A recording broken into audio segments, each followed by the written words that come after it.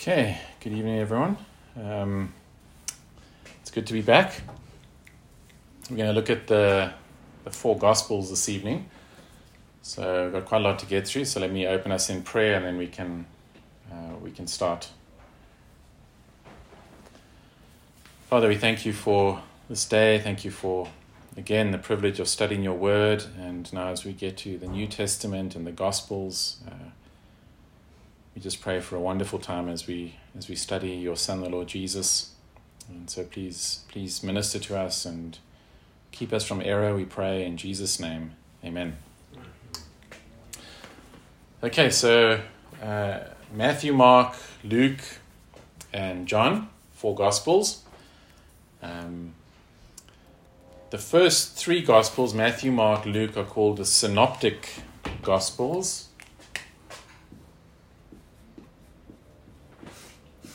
And that really means that they look at optics. You can see the word optics there, to look at. Sin means together. They look at the same thing. So if you read Matthew, Mark, Luke, no doubt you will notice there's overlap. They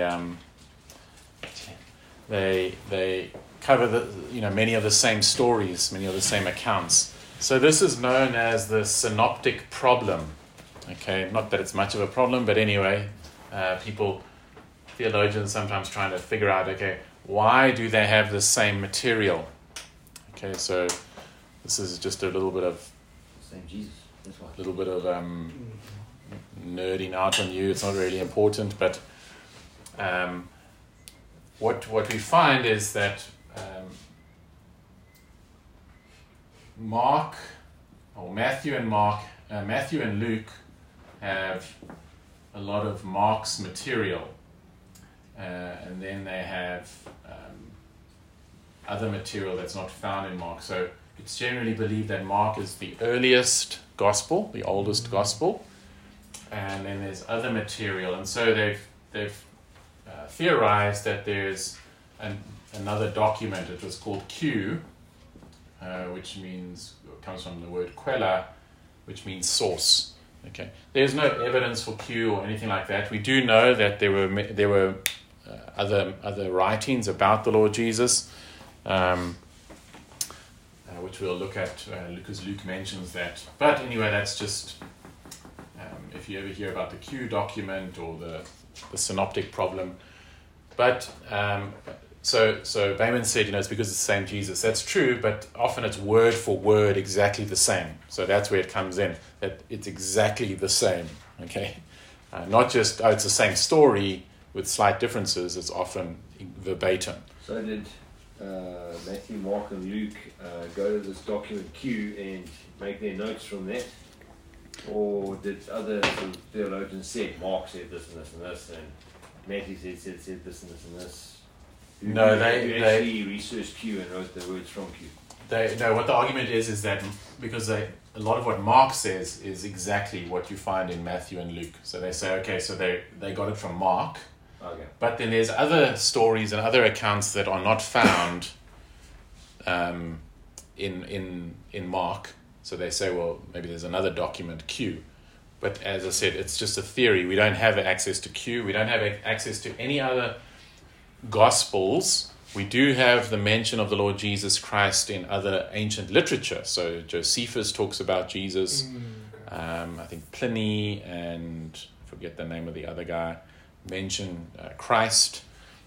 So Jesus was obviously, we believe he's a historical figure, but there are a few people that say that Jesus never existed. Okay, but that's really ridiculous because Could not the added stuff in Matthew and Luke be the Holy Spirit trying to elaborate on this or that? Because it is God-breathed. It's not really. Yes, but remember it says that he will bring it to remembrance to the apostles. So we'll get into the when we get to Luke especially, we'll talk a little bit more about that.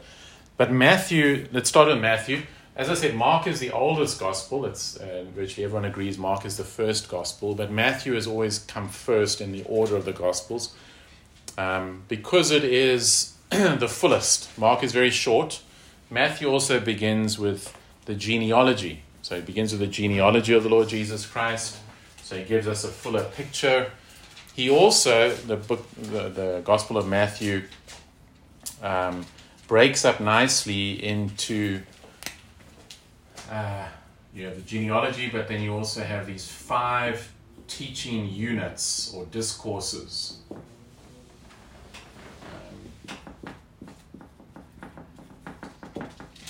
So the most famous one that we know is the Sermon on the Mount, Matthew 5 through 7. That's actually the first discourse. Okay. The second one is Matthew 10, which is the discourse on mission and martyrdom. It's where the Lord sends out the disciples. Matthew 13 is the one on parables. The fourth one, is Matthew 18 through 19, where he talks about really life in the kingdom. And that's where you have the church discipline section in Matthew 18. And then the last one is what we call the Olivet Discourse. That's 24 through 25. That's where it talks about the end of the world and things like that. So these are the 5 units. And in between that, you have Jesus acting. So you have his deeds. So Matthew's very nicely broken up into sort of his deeds and his teachings. And from early on, people have noted, well, there's 5 of these teaching discourses. What does that remind you of? 5 units of teaching from the Old Testament. Sorry, repeat. Well, what does 5 units of teaching remind you of from the Old Testament? There's a whole unit in the Old Testament. The books of Moses? Then? Yeah, the books of Moses, the Pentateuch. So Matthew's primary audience is Jewish. Okay, so he's writing to the Jews to prove that Jesus is the Messiah, that he is the son of David. That's why in the genealogy there is special mention of David. So in chapter 1, verse 1, the book of the genealogy of Jesus Christ, the son of David, the son of Abraham. And so David is primary. Look at verse 17. So all the generations from Abraham to David were 14 generations, and from David to the deportation to Babylon, 14 generations, and from the deportation to Babylon to Babylon to the Christ, 14 generations. So he breaks up the genealogy of Jesus into 3 sets of 14.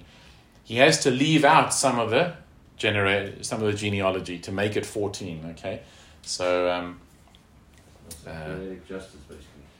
what he's doing is in Hebrew, the Hebrew language didn't have numerals, so you would actually use letters for numbers. So David's name, also in Hebrew, this is another thing, there aren't vowels. Okay, so that's why Hebrew is very hard to read. Can be very hard to read if you don't know it, because the vowels aren't written down. Okay, there are vowel sounds, obviously, but they're not written down. There were people later on that went and put the little markers in the Hebrew for the scriptures to say this sound over here. But David or David is 3 letters, a D, a V, a D. Okay, so 3, and D is 4. Okay, it's worth 4, and V is 6, and D again 4. So that's 14. Okay, so 14 3 times. Even in that, the Hebrew people would have understood this, the symbolism of it, that he's emphasizing that Jesus is the son of David. He's the son of Abraham, so Matthew goes back to Abraham because that's the start of the Jewish nation, whereas Luke will go to Adam because Luke is also talking to Gentiles, okay, not just to Jews. But Matthew's focus is on the Jews, and there are other things that we can see he does that. He will say the kingdom of heaven He'll talk about the kingdom of heaven instead of the kingdom of God. I've heard some guys try and find some secret, there's two different things. There's the kingdom of heaven and the kingdom of God and all of this. That's nonsense. That's not the case. The Jews didn't like to say God's name or to say God even. Okay? Maybe you've even seen Jews will sometimes say like something like that. Okay? They'll write it like that. Which God? Our God. The God of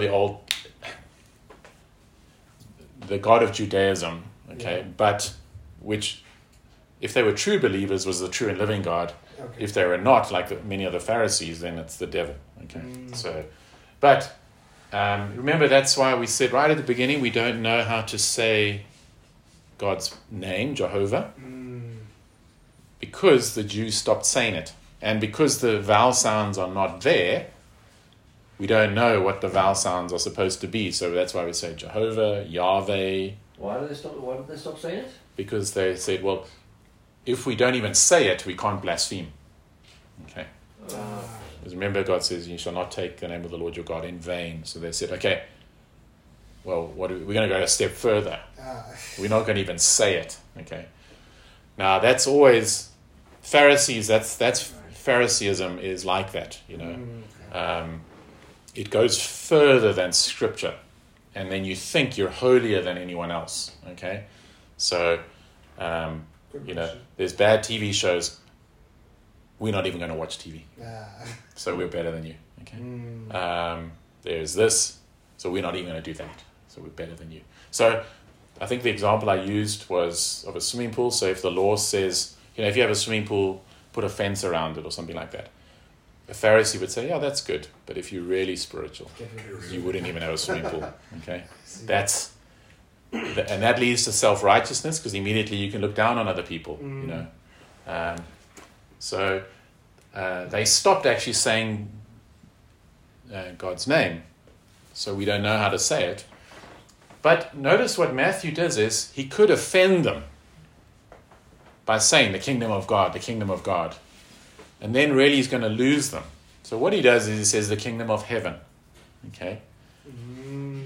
So we must also at times, to try and win people, condescend to their weakness. Okay? So you see that in Paul. Paul says that about eating. Okay? Yes, you don't cause them to sin. That you try and win them. Okay?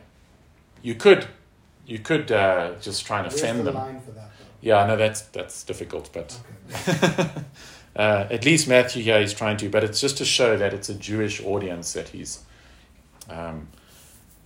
talking to, and there are things within Matthew that, like this, where there's the 5 teaching units. There are, of course, the first one is the Sermon on the Mount. If you were a Jew and you heard about a mount, what would you think of? Sinai. Yeah. So Mount Sinai is where the law is given. So you can see that Jesus is being portrayed also as another Moses. Okay? He's another David. He's the true David. He's also another Moses, a lawgiver on the mount. Okay? Jan Smuts actually said something I thought was really good. He said, Christianity is a religion of the mountain. Okay? From Mount Sinai to the Sermon on the Mount to Mount Calvary. Okay? I thought that was quite beautiful. Okay, so just to show you that it's a Jewish audience. Now, some of the major themes. While it is for the Jews, it is for the Jews to also be evangelistic. So it's also Matthew that has the Great Commission. Go and make disciples of all nations. Okay. So he's talking to the Jews to persuade them of who Christ is, but he doesn't want them to become insulated and super proud of themselves. He wants them to understand so that there will be a light to the nations as they were supposed to be. Okay. So he begins with the genealogy and with God's name, with the Lord's name, Emmanuel, in chapter 1, verse 23. Behold, the virgin shall conceive and bear a son, and they shall call his name Emmanuel, which means God with us. Okay. Matthew ends, and this is very interesting. I read a book quite a few years ago, how the Gospels are often bracketed. So it begins with God with us, and it ends with Jesus and the Great Commission saying, I will be with you to the end of the age. Okay. And so this theme of God with his people. Okay. And that's in the person of Jesus Christ. Okay, so as we go through Matthew, it's very unexpected. The story of his childhood, his birth, it's very shameful. Okay, we miss this because we're so used to the Christmas story, but it's very shameful because who are the people that who are told to come and rejoice? Well, it's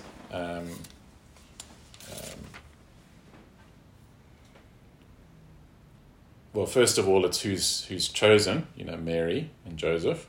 Not great people, not wealthy people. We do have these wise men who come from the east, but that's shameful because they're not Jews. Okay. In fact, they're magicians. Okay, sorcerers. Okay. The Magi, that's where magician. Okay, but they're the ones who are wiser than God's own people. They come from the east, and they come to and you know the story, and it starts off with worship. They say they come to Herod. They say, where is he? We've come to worship him. And then Herod says, well, when you find him, come and tell me, because I also want to worship him. And so there's repetition of the word worship, and of course we know that Herod has no desire to worship. He's a false worshipper. He wants to kill them. And when the Lord reveals this to Mary and Joseph, they flee with Jesus into Egypt. Now remember, we've seen throughout the scriptures that's a shameful thing. Hey? Kings were told not to go there.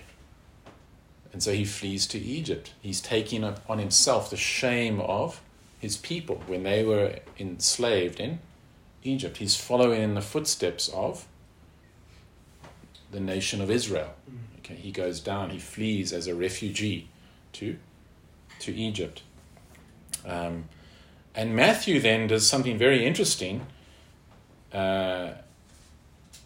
Verse 14 of chapter 2, and he rose and took the child and his mother by night and departed to Egypt and remained there until the death of Herod. This was to fulfill what the Lord had spoken by the prophet, out of Egypt I called my son. Remember when we looked at Hosea, that passage that Matthew is quoting is actually referring to the Exodus.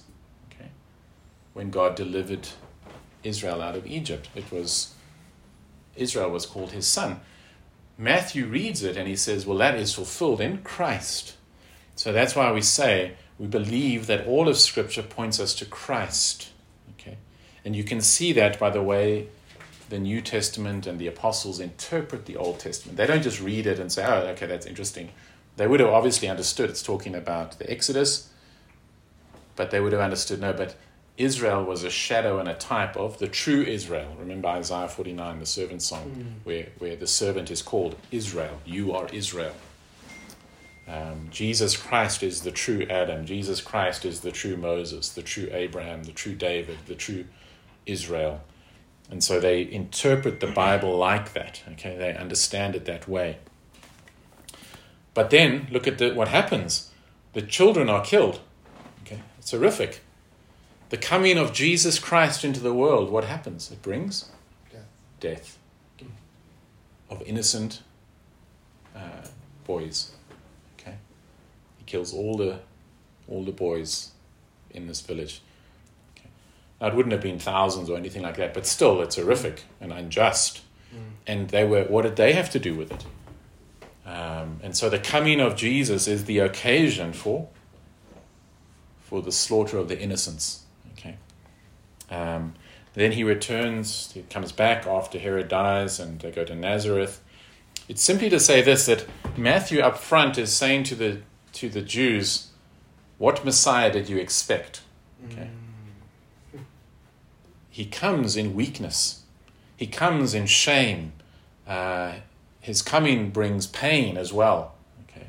So very important again for us. If you want to be a Christian so you can be great and successful and all of those things, well, read Matthew. You missed it. Okay. We need a Messiah who will take our suffering and our pain and enter into it and take our guilt and atone for us. We need a suffering servant. That's what we need. Okay. So it's again, as I said, we're used to it. We know the story, but if you can try and put yourself as a Jewish person with their expectations of someone like David, and that's what he started off. Just, this is the one, and then it's broken and horrible. Okay. Then we have John the Baptist preparing the way, which we saw with Malachi at the end there. Let's see our time.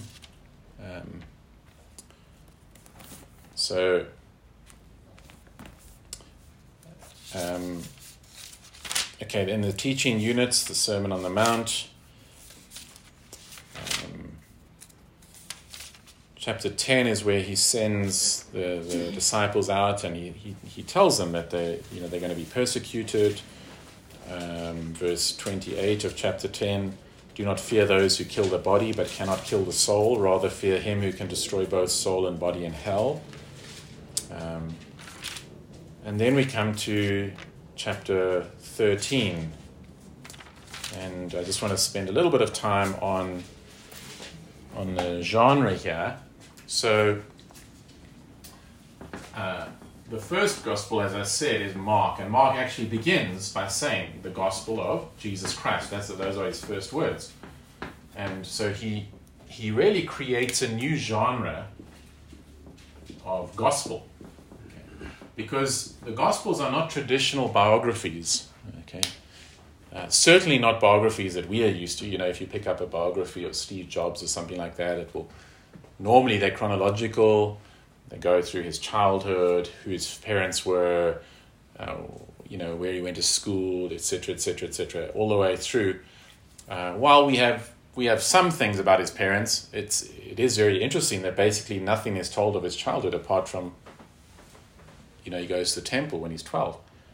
Otherwise, we don't know anything. There were other much later gospels written where they portray Jesus as this precocious kid who goes around just using his powers, to he'll make a clay animal and make it come to life. It's all nonsense, but they're trying to, fill in the gaps or it's deceitful. But it's not a biography, as we would understand it, and it's not even a biography in the way they wrote biographies at that time. Okay, it really is a new genre. It's a gospel. Okay, and gospel means good news. It's the good news of the life and death of Jesus Christ. And then within this genre are parables. Okay, the parables of Jesus. There were parables in the Old Testament. There are a couple of them in the Old Testament, but very few. In the whole Old Testament, there's only a couple. But Jesus, there's like a flood of parables, isn't there? It's one of the primary ways that he teaches. And most people think he used parables so that it's easy to understand. Okay, but that's not the case. Okay, so let's look at chapter 13.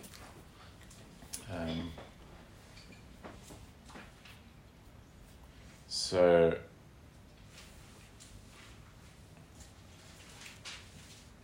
he starts with this parable of the sower. Verse 3, and he told them many things in parables, saying, a sower went out to sow, and as he sowed, some seeds fell along the path, and the birds came and devoured them. Other seeds fell on rocky ground, where they did not have much soil, and immediately they sprang up, since they had no depth of soil. But when the sun rose, they were scorched, and since they had no root, they withered away. Other seeds fell among thorns, and the thorns grew up and choked them. Other seeds fell on good soil and produced grain, some 100-fold, some 60, some 30. He who has ears, let him hear. Okay. Then the disciples came and said to him, why do you speak to them in parables?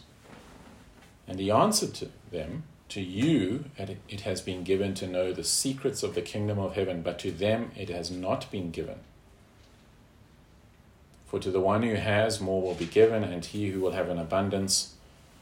And he will have an abundance. But from the one who has not, even what he has will be taken away. This is why I speak to them in parables, because seeing they do not see, and hearing they do not hear, nor do they understand. And then he goes to quote from Isaiah, hearing but never understanding, seeing but never perceiving. And then he says they're blessed. Okay, so very interesting. Jesus actually says, I speak in parables so that they won't see, so that they won't understand. Okay. Now, when you read through all the Gospels and you read all the accounts, it is clear that they do understand the parables. It's not that they're so intellectually complicated, like, I haven't a clue, what is he talking about here? I mean, the parable of the Good Samaritan, we understand that. Yeah. Everyone understands that. What it means by understanding is that you're willing to accept the call upon your life to act like this. Okay? So that they could not understand. Why must I love, Samaritans? Okay, why must I behave like this? And so they will refuse to accept what it means to be a part of God's kingdom and to live like that. Okay, so it's not about intellectually understanding. Okay? One can understand the parables intellectually, even an unbeliever. An unbeliever could give this teaching on the parables. They could write books and explain what it means. Jesus himself tells us what this first parable means.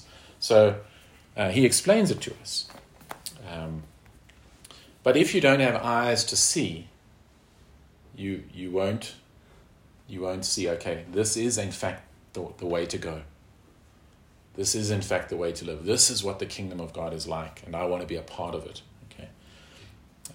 So he goes on to explain it. So this is now where we come to interpretation. Verse 18, here then the parable of the sower, because he actually says, if you don't understand this one, you won't understand any of them. Okay. When anyone hears the word of the kingdom and does not understand it, the evil one comes and snatches away what has been sown in his heart. This is what was sown along the path. As for what was sown on rocky ground, this is the one who hears the word and immediately receives it with joy. Yet he has no root in himself, but endures for a while. And when tribulation or persecution arises on account of the word, immediately he falls away. As for what was sown among thorns, this is the one who hears the word, but the cares of the world and the deceitfulness of riches choke the word, and it proves unfruitful. As for what was sown on good soil, this is the one who hears the word and understands it. Notice that was what he was saying earlier about understanding. This is the only person who understands it. He indeed bears fruit and yields, in one case 100-fold, in another 60, and in another 30. Okay, so Jesus now gives us the explanation. So this is where, how do we interpret parables? So when you read some of the church fathers, they were very creative. It's what we call allegorical interpretation. Okay. So especially the parable of the Good Samaritan. Augustine has this, let me see if I can find it here. A certain man went down from Jerusalem to Jericho. Augustine says that's Adam. It's representative of Adam. Jerusalem's the heavenly city, Jericho the moon, which signifies Adam's mortality. Thieves are the devil and his angels. They stripped him of his immortality. They beat him by persuading him to sin. They left him half dead. So he says, well, that's a picture of we're physically alive but spiritually dead. We're half alive. The priest and the Levite, there's the priesthood and ministry of the Old Testament. The Samaritan is said to mean guardian, and so that's Christ himself. Bound his wounds means binding the restraint of sin. Oil is the comfort of good hope. Wine is exhortation to work with a fervent spirit. The beast, remember he puts him on his beast, his animal, his donkey. He says that's a picture of the flesh of Christ's incarnation. The inn is the church, the morrow is after the resurrection, the 2 pennies is the promise of this life and the life to come, and the innkeeper is Paul. Okay. So, Is that all for real? no. That's all. Augustine is using allegory, but he's going too far. Okay. Okay. So allegory is where you're taking, Went too far and say Paul. yeah, when you take something from the story, and then you say this is what it's pointing to.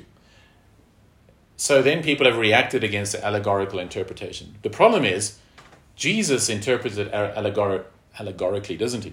Because he says the seed is the word. Okay, he says the path, the path is the hard heart. The seed lands on it, and the devil takes it away.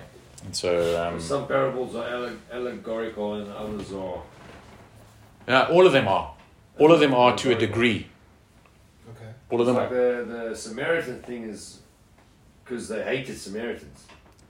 So that's like your enemy helping you. Yes. So is that allegorical? There will be allegorical interpretation because it does There's point actual us. fact as to why he named the guy helping as a Samaritan, not anyone else. So it's a picture, but it does point us beyond to Christ. So all of them point us in some way to beyond. Okay. Now that one is much closer. It's not as some are more off. You can say further. Some are less. Yeah, okay. So like the kingdom of God is like a treasure hidden in a field. Yeah. Those are simple stories, but it's symbolic. Okay, what is the treasure? And again, people have differed on that, but Lamps of oil that are full, you're ready for Yes. to come in. the parables later on in doing a Matthew. thing Yeah. and then you're not ready when things happen. Yeah. So we in this one, Jesus gives us sort of the pattern. Okay, it is allegorically interpreted, but you don't go crazy. Okay, and then the research now is generally what we find is that most parables have a triadic structure of 3. Okay, so there's a lot of parables about a father or a master, so that's one, and then a good son or good servant, and then a bad son and bad servant, and so you have this triadic structure. Okay, so a lot of them are like that. The prodigal son is like that. The faithful and unfaithful servants, the 2 debtors, the 2 sons. Okay, so these stories are there to reveal things about the kingdom of God, the way God's kingdom functions and operates. And I think I've told you before, again, most of them are shocking. Now, the parable of the Good Samaritan is shocking. Hopefully we even get that one a little bit. But you need to understand how shocking it would have been for the original hearers, because he's saying, who's my neighbor? And here, the hero is actually a Samaritan who they hated. Okay, the Samaritan is actually acting in a loving, godly way. Okay, and so there's a punch to most of the parables. So I think I told you before, this one is actually, there's a punch here because this guy is just throwing seed everywhere. Okay, and seed was incredibly expensive. Okay, they had professional sowers, but this guy is throwing it on rocks and on the path and everywhere. And so that's why it's sort of shocking. Okay, and when we get to Luke, I'll try and quickly show you how shocking some of the parables in Luke are. But just to say, the parables are not there to help people understand. They're actually a form of judgment on those who reject God. So it's a challenge, actually. Yeah. Are you willing to go this way? Okay. See, the Pharisees got what Jesus was saying about the Good Samaritan, but they're like, no, I'm not. I don't care. I'm not going to think a Samaritan is a hero in this story. I hate the Samaritans. So he's basically challenging their piety. Exactly. So the rabbis used parables. So it's very interesting. The rabbis used parables, and as I think it's Craig Blomberg says, Jesus' parables subvert Jewish tradition, whereas the rabbinic stories reinforce it. Okay, so a lot of the parables are actually very similar to the rabbinic parables, but there's something that undermines Jewish tradition. Because remember, in the Sermon on the Mount, you have heard it said, hate your enemy. Okay, but I say to you, love your enemy and do good to them. Okay, so the parables are subversive. So when I preached through them years ago, the title of the series was Subversive Stories. So, yes. So then, in this case, if each of the Gospels are targeting a different audience, then does that mean the parables also play a different role when speaking to a different audience? Or No, they're not necessarily always a different audience. Often it's always the Jews that are there. Sometimes it might be the leaders, and sometimes the people. Okay. But if like Luke, was it Luke? He said speaking. Oh, okay. Oh, sorry. So I hear what you're saying. You mean the different gospel writers? Yes. Like yes. If okay. Matthew's speaking to the Jews and Luke yes. is speaking to like Gentiles, then wouldn't the parables also play a different role? Yes. Okay. So they pick and choose different parables based on what they're trying to achieve in their narrative. Okay. Yeah. No, that's true. Okay. Okay. So parables are very, very interesting. And very memorable, so we do remember stories more easily. Okay, so it carries on, and I just want us to go to chapter 24, and this is the last discourse, which is known as the Olivet Discourse, and it's famous because it's about the end of the world. Now, we don't have time to go into it in detail. All I want to say to you is, They say to Jesus, look at how beautiful this building is, the temple, and Jesus says, not one stone will be left upon another, which is quite shocking for them. So they take that to mean the end of the world. Okay, the destruction of the temple must be the end of the world, and they say to him, verse 3, "Tell us when will these things be, and what will be the sign of your coming and of the close of the age?" So they're saying, okay, when's the temple going to be destroyed, and the end of the world, and your coming? Because they understand that when the Lord comes, that's the end. So they're like, okay, when's it going to happen? What are the signs? Okay, and what they don't realize is that there's actually two questions, because obviously, as we now know, the temple was destroyed in AD 70, but the world carried on. Okay, and Jesus knew that. There are two different things. So the first thing is that he answers is the destruction of the temple. And so here he talks about verse 6, "You will hear of wars and rumors of wars. See that you are not alarmed, for this must take place, but the end is not yet. The nation will rise against nation." So he's actually talking about the end of Jerusalem in AD 70 there. He's not talking about the end of the world.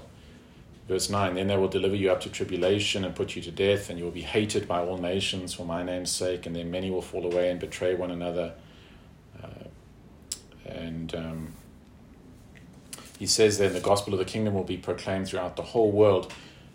Paul already uses that phrase in Colossians 1 and 1 Timothy 3, that the gospel has gone out to the whole world. So they already believed that because it was their world, the known world, the Mediterranean.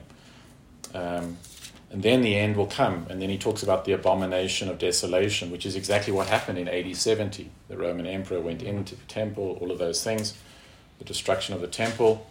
Look, here is the Christ, or there is the Christ, don't believe them. For false Christs, false prophets will arise. That happened. We know that. There was a especially famous guy that people followed after, because it was a very... the Jews were in a foment about a Messiah who's going to deliver them from the Romans. It's not talking so much about now. There will be a final Antichrist, but most people who claim to be Christ are nuts, and nobody. It's like 5 people follow them. Okay, that's not the biggest danger that faces us. It's talking about then, and then that's where he says.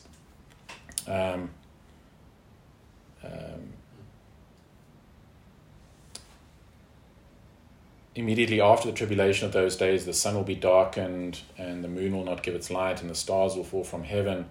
Then will appear in heaven the sign of the Son of Man, and then all the tribes of the earth will mourn, and they will see the Son of Man coming on the clouds of heaven. And And so it sounds like, oh, that's the end of the world. But remember what I said to you. In the Old Testament, the language of judgment, even on in 586, is like this. The Lord coming on the clouds in judgment. It's symbolic language. It's apocalyptic language. So this is Jesus. It's the same language that's used of the fall of Babylon. So that's not going to happen. This here he's talking about, yes, literally he will at the end. But here he's answering the first question because he says, this generation will not pass away until all these things take place. Verse 34. The people he's talking to. This generation will not pass. So that tells you it's going to be in your lifetime. And it was. It happened just under 40 years later. Okay? So you couldn't take the word "these" beyond literally the people that was speaking to and apply it to life. No, because look at the verse 36. Notice the shift. But concerning that day, Okay. you see he makes a distinction. Okay. So he says, it's going to happen. This is what will happen. There's going to be wars, rumors of wars, false Christ, everything. And he says, this generation will not pass until it happens. But concerning that day and hour, no one knows, not even the angels of heaven, nor the Son, but the Father only. Now he transitions to the end of the world. Okay? And people say, but how can Jesus not know? But remember, it's in his humanity. He's saying, of course he knows now in his humanity. And as the eternal Son, he always knew. But at that time, in his humanity, because remember, he was fully human, it had not been revealed to him. He didn't know it. He was just being honest. Right now, I don't know when that's going to happen. Now he knows, in his glorified body, he knows exactly when it's going to happen. So now he says, what's going to happen in those days? So what's going to happen before the end of the world? Well, as were the days of Noah, so will be the coming of the Son of Man. For as in those days before the flood, they were eating and drinking, marrying and giving in marriage until the day when Noah entered the ark. And then he goes on to give two parables. So we don't have time to go into this. We'll look at maybe more in Revelation. But two parables, the parable of the 10 virgins and the parable of the talents. The parable of the 10 virgins tells us his coming will be longer than you think. Okay? Because remember, that's what happened. They fall asleep. They think, we've got enough oil. We're okay. And then they run out. So that parable says, look, it's going to be longer than you think. You need to persevere. Okay? And already it's been 2,000 years. And they're doing exactly what Peter says they would do. They've said, you guys have been saying the Lord's coming back for 2,000 years. Peter says they don't realize that's the patience of God. He's long-suffering. Okay? Then the next parable is the parable of the talents. So what must you and I be doing? Working. Don't be reading the newspaper and trying to point to stars and this and the red moon and all of that and figuring out. Just get busy. Keep working, making disciples, sharing the gospel, loving God, loving others, and you'll be fine. Okay? So keep busy and be patient. Okay? That's really what Jesus says. And don't get caught up in those things, plotting the date. Remember that 2012, there was like all those billboards, the Lord's coming back. And then Christians look like idiots. Now, you try and tell people, but that's not, those are sideshows and cults and that. They don't believe you. They think all Christians are nuts like that. But, okay. So that's Matthew at the end of Matthew. Matthew 28 is the Great Commission. Go and make disciples. And really it follows, remember what I said to you, that the Hebrew Bible, the same material as our Old Testament, but in different order. It actually ends, the last book in the Hebrew Bible is 2 Chronicles, what we call 2 Chronicles. That's how the Hebrew Bible ends. Not with Malachi. It ends with Cyrus's decree that God's people will return. So Matthew sort of follows that. He begins with a genealogy and a birth, like a new creation, like Genesis. And then he ends with a great deliverer. And so Cyrus is a picture of that. Jesus is a greater than Cyrus. And the promise that he's with us. Okay, so that's Matthew. Mark is short and very different.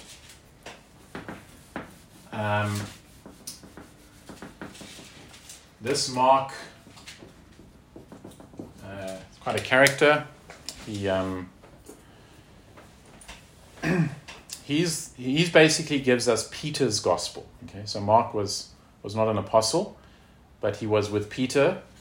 Peter tells us that in 1 Peter 5:13. And so really he's writing Peter's account.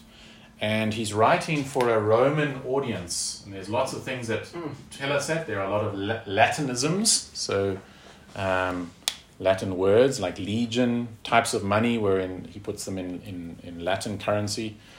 He uses Latin words like census, denarius, modius, praetorium, quadrans, sextarius, spectaculator, executioner, and flagellum, just to give you an idea.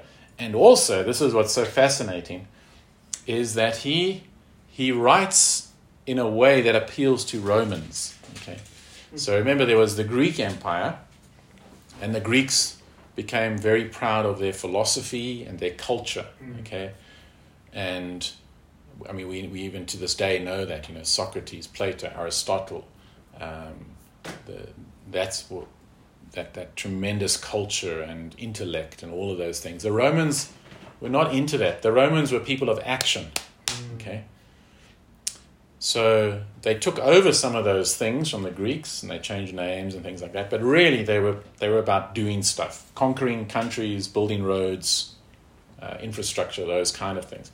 So it's sort of like, what movies do you like watching? Do you like action movies, or drama, long story, lots of dialogue? The Romans watched action movies. Okay, so Mark is an action book.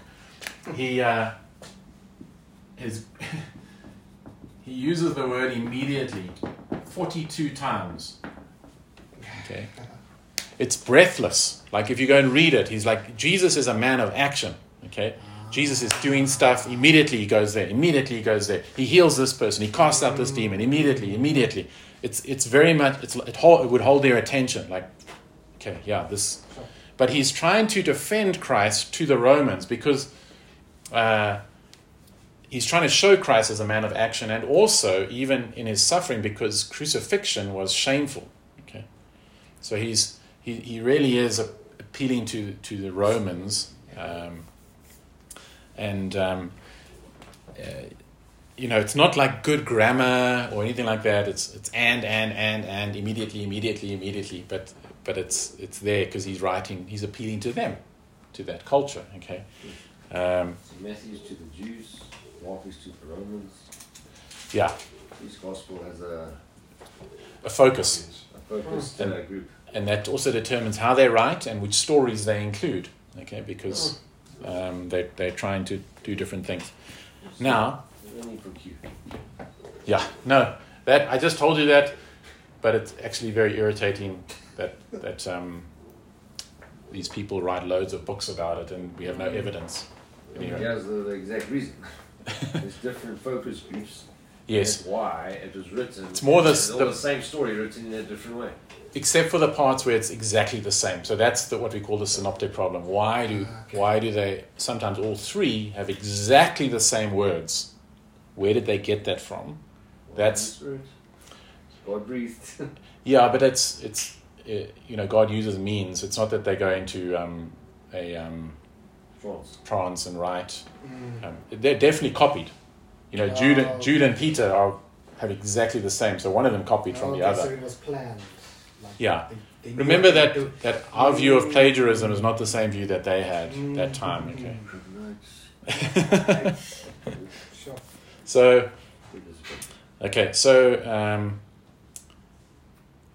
just to give you some of the structure of Mark's gospel, let me just get it here quickly.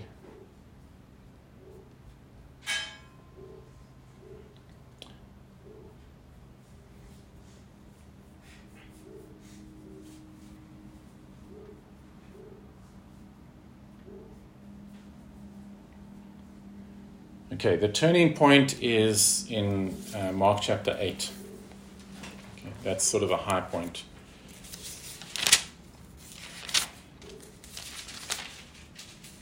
So, Mark 8, verse 27, Jesus went on with his disciples to the villages of Caesarea Philippi, and on the way he asked his disciples, "Who do people say that I am?" And they told him, John the Baptist, and others say Elijah, and others one of the prophets. And he asked them, but who do you say that I am? Peter answered him, you are the Christ. And he strictly charged them to tell no one about him. Okay. Now, this telling people not to talk is all the way at the beginning. In chapter 1, Jesus heals a man with an unclean spirit. And the unclean spirit, verse 23, comes out and says to him, what have you to do with us, Jesus of Nazareth? Have you come to destroy us? I know who you are, the Holy One of God. But Jesus rebuked him, saying, be silent and come out of him. Okay, it's what theologians call the messianic secret. I don't know if you've picked that up in your reading of the gospel. Sometimes the Lord will heal someone and he'll say, don't tell anyone. Don't go and tell anyone. And you think, well, that's strange. Why doesn't he want people to know? Surely. Well, it's because that king and kingdom and Messiah were explosive terms, politically loaded terms. Remember, later on, they do try and make Jesus king. They want to make him king. So he's telling people, don't, that's not why I've come. So he's stopping it. And also, he needs his disciples to realize who he is before he can reveal to them the truth fully. So, Mark 8 is where they say, you are the Christ, the Son of God. Okay. Chapter 9 then is the transfiguration, where they actually then see his glory. Okay. So they now see his glory. So this is the last time in Mark 8 that Jesus forbids the revealing of his identity. It's forbidden before the transfiguration, but it's revealed afterwards when joined to his passion. Okay. So if you look at verse 9, and as they were coming down, this is chapter 9, as they were coming down the mountain, he charged them to tell no one what they had seen until the Son of Man had risen from the dead. Okay. So really what they had to realize, had to get before they could start spreading the message, is that there's no Messiah without the cross. Okay. He hasn't come as a political savior. He hadn't come just to, make the world a better place, eradicate sickness and poverty or something like that. But he had come to save his people from their sins, and they had to get that first before they could start going out with the true message. Okay. Now Mark is while the action is fast, the disciples are slow. Okay. It's very negative about the disciples. Okay. They look like real idiots. Okay. Really. Now, it's interesting because if it's Peter's gospel, can you see how the humility of Peter? I mean, he records all his failures. And people would say, denying Christ 3 times. Foot in mouth, he's always saying stupid things. But it's there. And you look at these disciples and you think, sheesh, they're useless.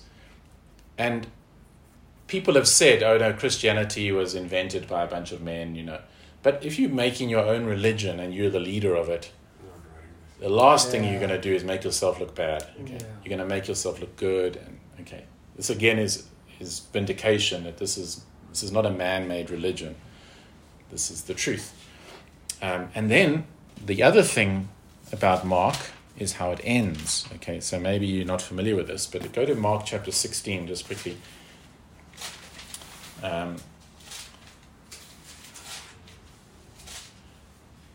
Okay, verse 8. Well, verse 7.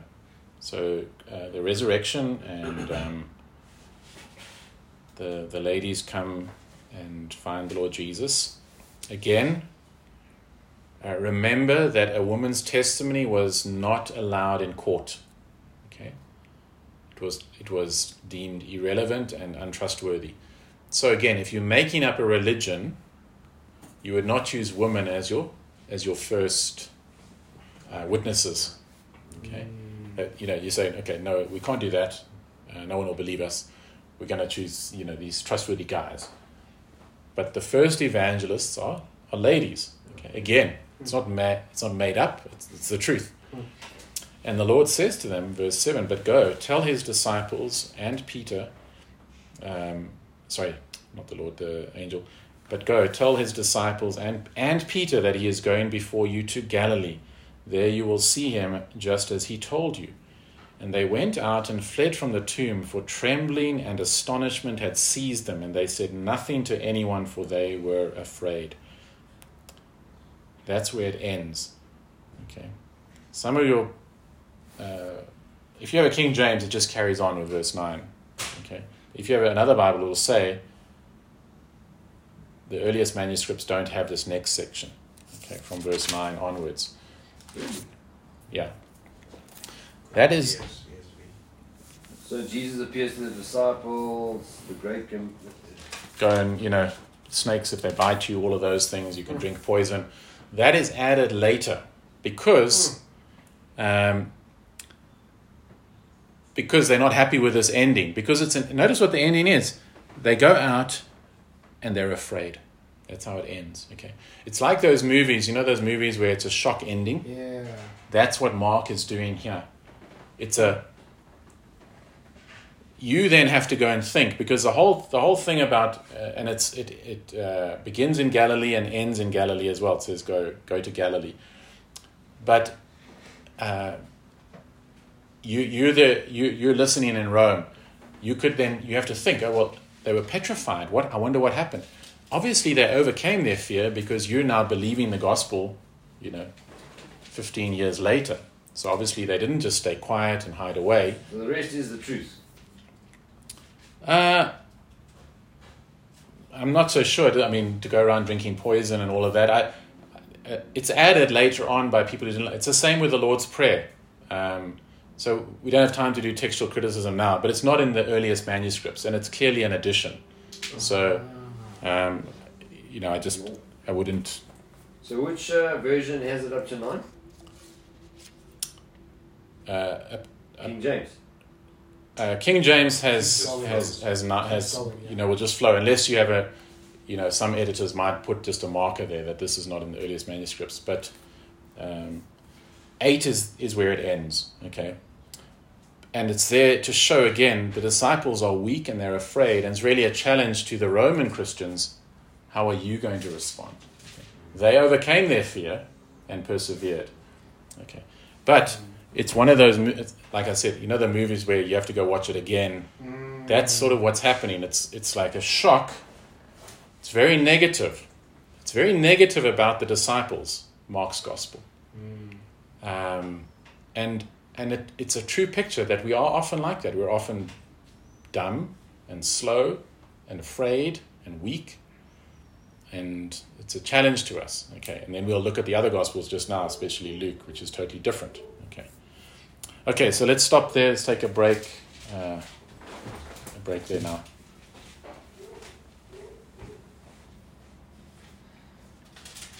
So which Bible is the most accurate in interpretation? I always thought King James was probably the most accurately translated, because of King James's thing about Bibles, of the Bible. Well, King James was he wasn't a Christian, but he wanted the Bible. Yes, he wanted. The guys wrote the wrong thing and he killed them. No, he just wanted one version, so there was no division. It's a bit like the Quran as well. At one point, the guy said, "Look, we can't have all these versions. We need one," and they burnt all the other ones. He just wanted one, so there would be no fighting in his kingdom. Okay. So, King James is fantastic. We have God's word. It's the Bible. It's more to do with textual criticism. So I think I'll do a session or part of a session on textual criticism